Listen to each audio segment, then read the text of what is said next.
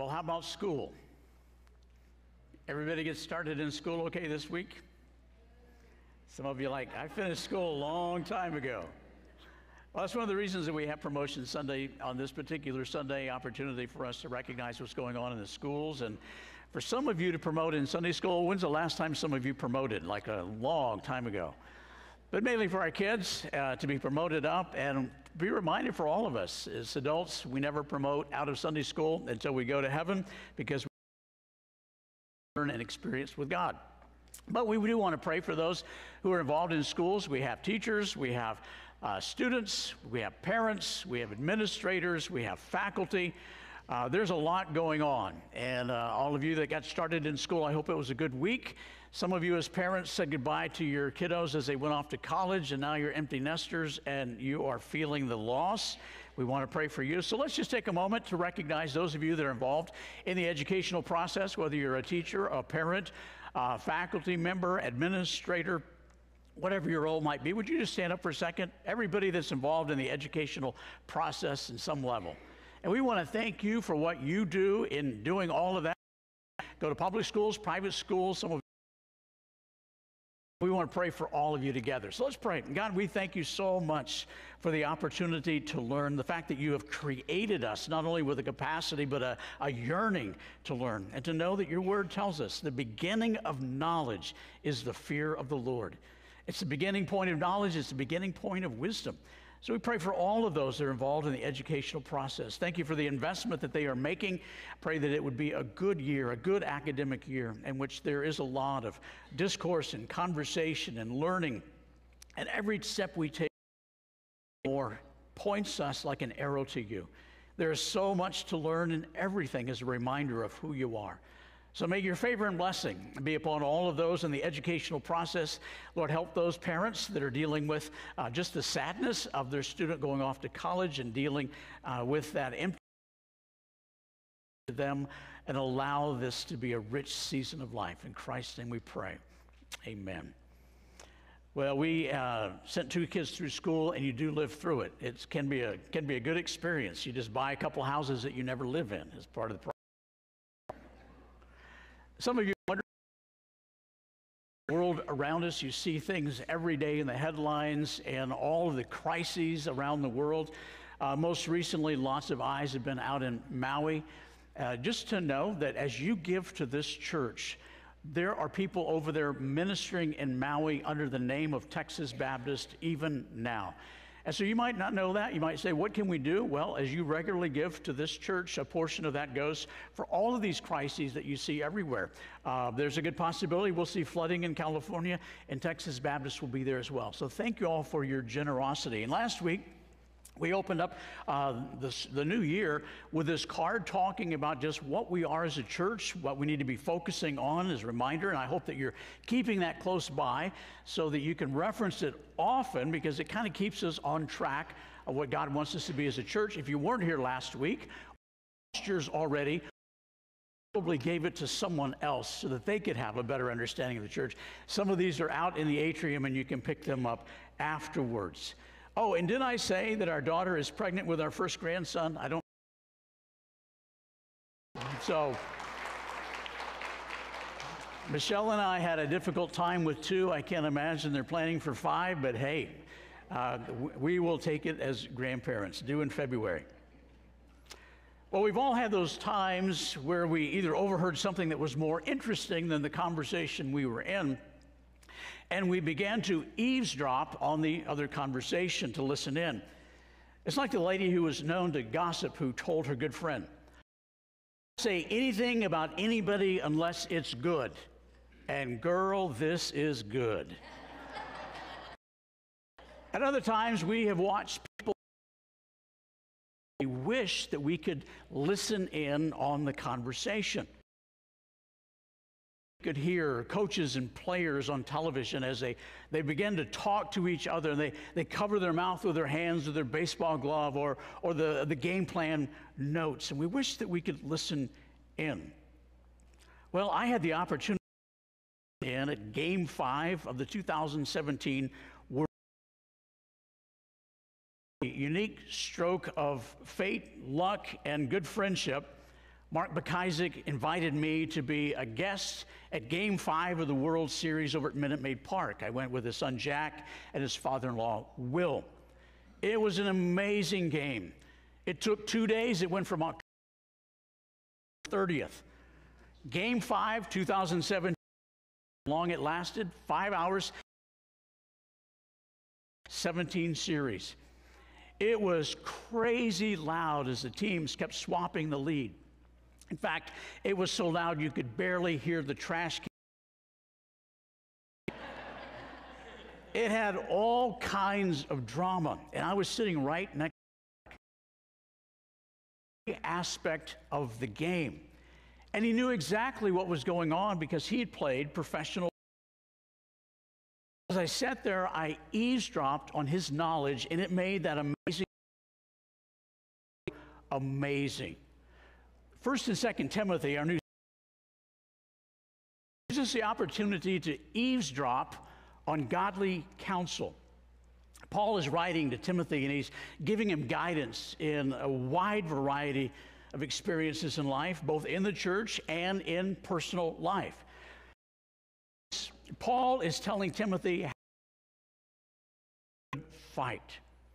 He couldn't be there in person, so thankfully, he wrote it down, and we get to be the beneficiaries that listen in. Today, we're going to have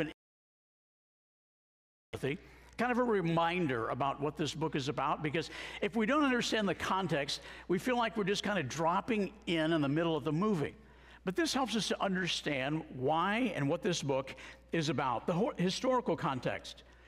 It lets us know that, first of all, Paul and Barnabas came to Ephesus, and on their first missionary journey, they came to the town of Lystra, where a man named Timothy lived, who may have been at that time only a teenager. While they were in Lystra, here were Paul and Barnabas on their first missionary journey. Paul is speaking, and as he is speaking, all of a sudden he intently begins to look at somebody in the audience. This man was lame. He had been lame from birth. He had never walked. And as Paul was speaking, "You stand up on your feet." At that, the man began to jump up and he started to walk. When the crowd saw this, all of a sudden, this is all at Lystra, this is where Timothy lived. When the crowd saw this, they began to say, "Are the gods have been." They called Barnabas Zeus, and they called Paul Hermes. Ran off to get bulls and wreaths, and they were coming to sacrifice Barnabas, claiming them to be gods. Tore their clothes, and they rushed out into the crowd, and they started saying, "Friends, why are you doing this? We are human beings just like you are." They're insistent. Everything that they explained as they talked about Jesus Christ had done, the fact that Jesus, no matter what they said, they would not have their minds changed, and they kept on trying to sacrifice to them until the Jews from Antioch and Iconium showed up. This is such a great transition. Just what you heard me talk about, this great attempt to sacrifice to Paul, changes in one verse, verse 9. Then the Jews came from Antioch. Everybody is calling out to them. Antioch and Iconium, and they won the crowd over the city. Can you imagine change? Just like that, they stoned him. They drug him outside of the city, thinking that he was dead, scriptures say. Paul immediately stood up with his disciples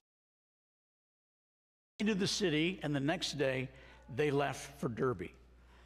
Speculation is that Timothy became a Christian that day. During that revival, we're telling them about who Jesus Christ was. Then we move to the second missionary journey. We move down the timeline. And Paul is now with Silas. You remember that they had this conflict between the context so we can better understand 1 Timothy. Paul and Barnabas had gone on the first missionary journey. Then on the second missionary, before they started, they got into conflict because John Mark had abandoned them on the first attempt. And so Barnabas wanted to bring him again, give him a second chance. Paul said, And so he picked Silas instead, and then they went back to Lystra. And it says in Acts chapter 16, and this is how the story begins to converge together. It says the disciple was named Timothy, who lived there, and his mother was Jewish and a believer, but his father was a Greek. The believers at Lystra spoke well of him. And Paul wanted to take him along to be kind of for John Mark, and that's exactly what took place. And so here is the missionary journey. He goes to a revival service, he gets saved, and on the second missionary journey, he joins Paul to go out and to share the gospel with the world. This is all going to tie together. Well, as a part of their journey, they came to a city called Ephesus. Ephesus was the capital city in Asia. It was the fourth largest city in the world. It had a population of about 250, more than twice the size of Beaumont. They worshiped the goddess of fertility, Artemis, who was also called Diana, known as the daughter of Zeus. It was a major trading center. It's 7 miles inland. For all of those who are so concerned about the travesties of the world, this used to be a sea inland. One of the 7 wonders of the ancient world. This city would set aside 1 month per year to completely immerse themselves in pagan revelry. Stop their jobs. Everybody goes on vacation for a month. Festival of debauchery. I've heard about that. Ephesus was Hollywood, Vegas Strip, Wall Street, and the French Quarter all rolled up into one. It was made of so much marble that you could literally hurt your eyes, literally and figuratively blinding. So how did a church end up in a place like that? We find out in the book of Acts chapter 19. A whole chapter talks about this incredible story of this church. Paul was there, and he found some disciples. As he began to talk with them about the Holy Spirit and wanted to know if they'd received the Holy Spirit, they said, "We don't even know what you're talking about." They had been baptized under the baptism of John for repentance. And so Paul began to explain to them what it means to have a relationship with Jesus, Savior, that He is our Savior and Lord. He first of all was a synagogue, and he began to share there and to teach them. And he did that for 3 months until the Jews said, "We've had enough. We don't want to hear." So Paul left. He went to a lecture hall, and he was there for 2 years. This is the longest place that Paul would stay in one of the cities that he visited. And he did some extraordinary miracles. You've seen TV preachers with the handkerchiefs, right? Yes. Because people would take the handkerchiefs that Paul would simply give those to the sick people and those who were ill, and they would be healed. And the Jews were going crazy. They needed something to kind of compete with this. And so the 7 sons of Sceva, you've read about that. It's in the city of Ephesus. The 7 sons of Sceva decided, we will do what Paul is doing. So they try to drive out evil spirits from this demoniac. And as they began to call out for these evil spirits to come out, the evil I know, and Paul I know, but we have no idea who you are. And the evil spirit guys and completely overtakes them, beats them, and strips them out, embarrassed and shamed. As the people worship Diana and Artemis, all rolled into one, the fertility goddess, the daughter of Zeus, supposedly, there is this great disturbance because there's a guy named Demetrius. You following with me? A little bit? We're in Ephesus, okay? It is about to take place, just to tip the scales here. This guy named Demetrius is a silversmith.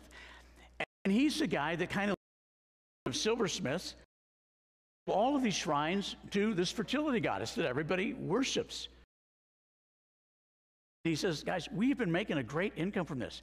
Truth is, we have been making a killing. This is a super IPO, and we don't want to lose it. But this guy, Paul, He's leading all of these people, it says in Scripture, quote, they leading them astray and is robbing her of her divine majesty. Well, all of a sudden, everybody that's a silversmith, yes, you're right, this is wrong. And so they rush into the Colosseum, and for 2 straight hours, they are screaming, "Great is Artemis of the Ephesians." The Bible tells us that most of the people there didn't even know why they were there. But everybody's just screaming, "Great is Artemis of the Ephesians." They have drugged some of Paul's companions in there, and they're trying to kill them. And finally, the city clerk stands up in Ephesus in the Colosseum and says, "Folks, we got to stop. We are in so much trouble. If this continues, we might lose all of our authority and everything is going to go south." And he finally dismisses the assembly. That's the craziness of Ephesus. Does that sound familiar? I've heard of a few cultures kind of like that. Even lived in one for the last 64 years. Right in the middle of all this insanity, about 20 years after, and then about 15 years later, you roll it up about 35 years after Jesus had been resurrected, Paul put Timothy there. By this time, he's no longer young.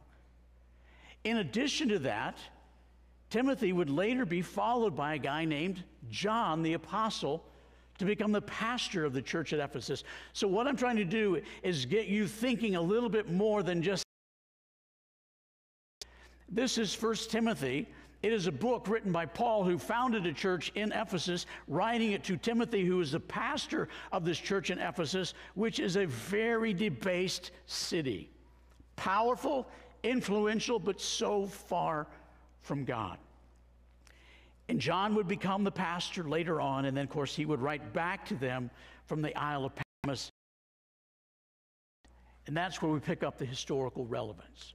So we think about this. Some of it was interesting. You're not the best. But we go to Revelation chapter 2, and we see the story continue. And that's why it's so important to have the entire... Because Paul, which is a city that's so far from God, and then there's this pastor named Timothy, about the information, the counsel that he gives Timothy. We're going to eavesdrop on that godly counsel. And then we're going to roll the timeline down, and we're going to see what happens to that church later on as Jesus responds back at Ephesus later, about 3 decades later. To the angel of the church of Ephesus, write these words: of him who holds the 7 stars in his right hand and walks among the 7 golden lampstands. I know your deeds, your perseverance, good things, right? I know that you cannot even tolerate wicked people. They live right in the middle of a whole culture of wicked people. That you have tested those who claim to be apostles but are not. And false. Because part of what was happening is, in places like this, when a church would rise up and people would see that there's profit, you can have influence among the church, false teachers would come in. So here's Jesus writing, saying, you've even held up among false teachers. You persevered and endured hardship.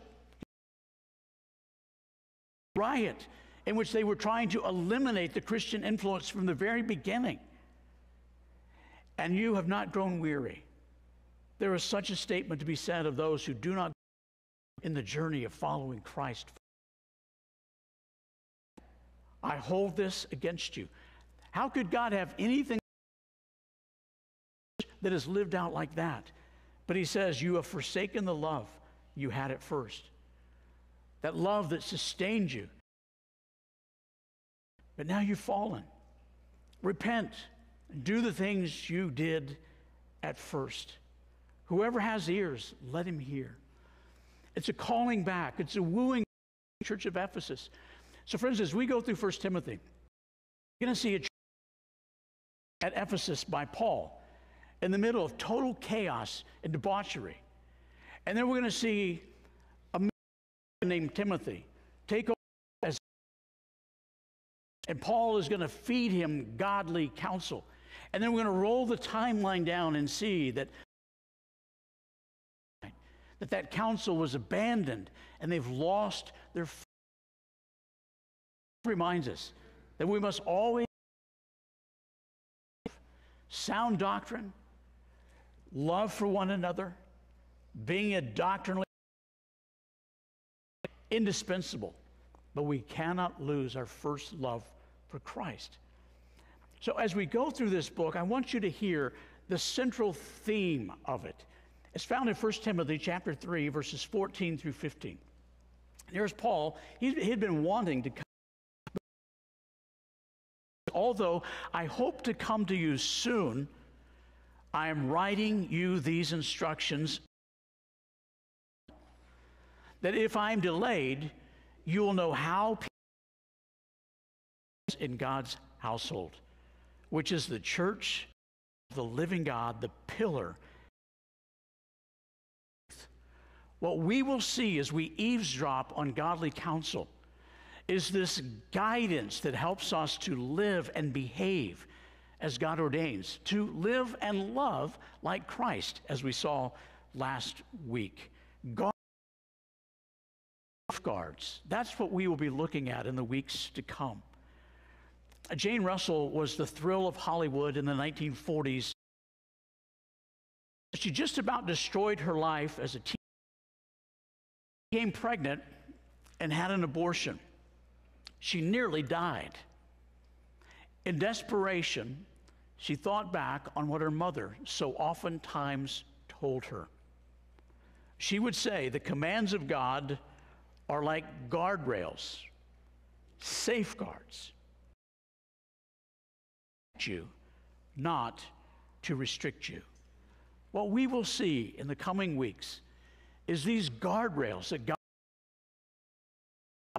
and to churches that are given to us to protect us, to live the life of abundance that Jesus Christ has promised. And if you look at your life and you feel, I wish that I could be a difference, would you hear this great word of affirmation from Ephesus,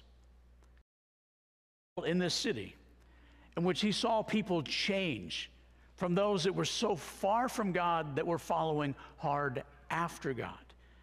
And he would write to those at Corinth from Ephesus the words of 1 Corinthians that anybody can change.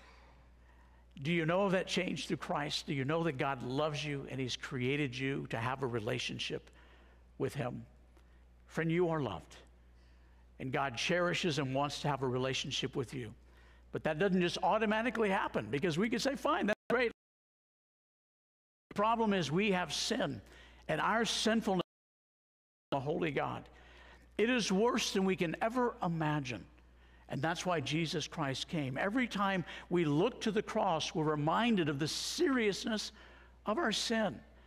If our sin wasn't that serious, would we really need a Savior to die on the cross like that?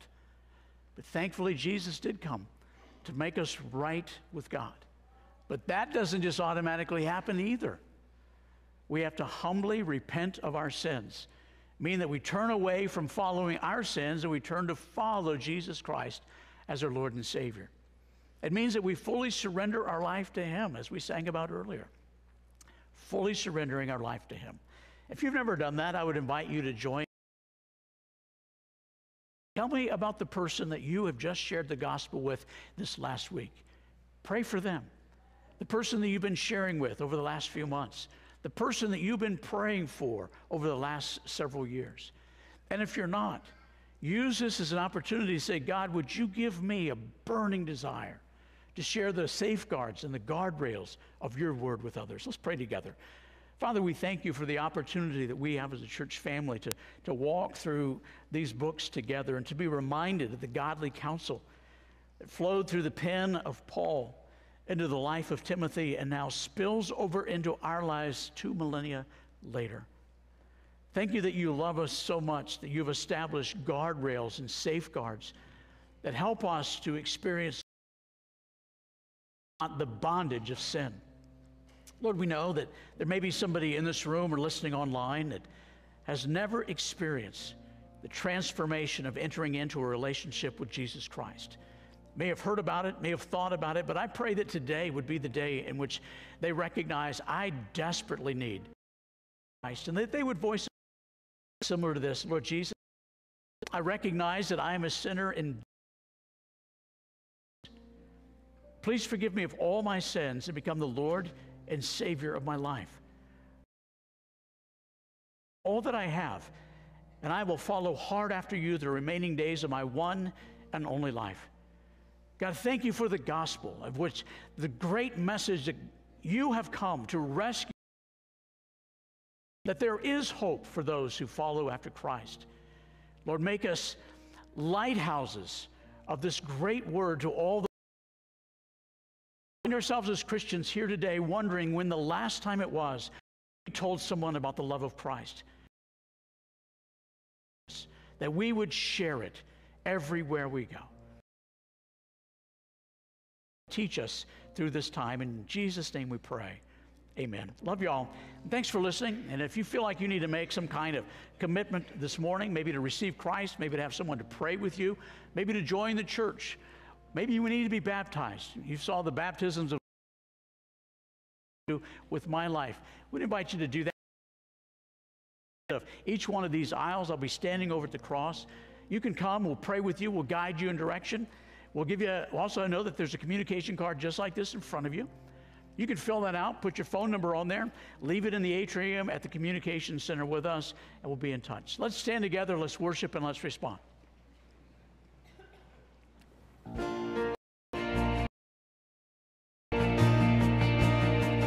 Your name is power.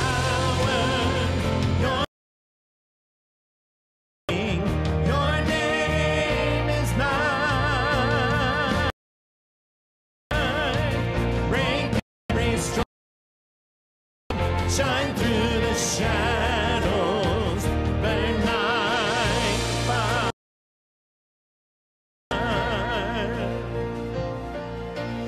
Jesus from the mountains, Jesus in the streets, Jesus over every enemy, Jesus for my family, I speak the holy name, Jesus.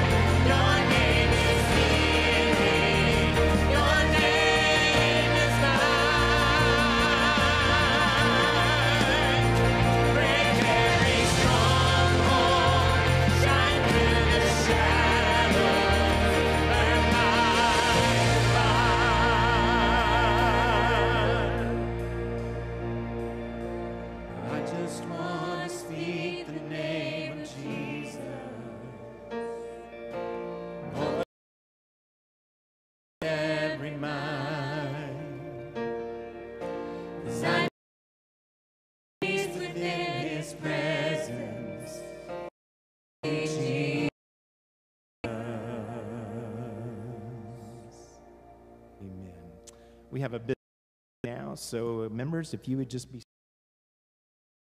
leave if you need to.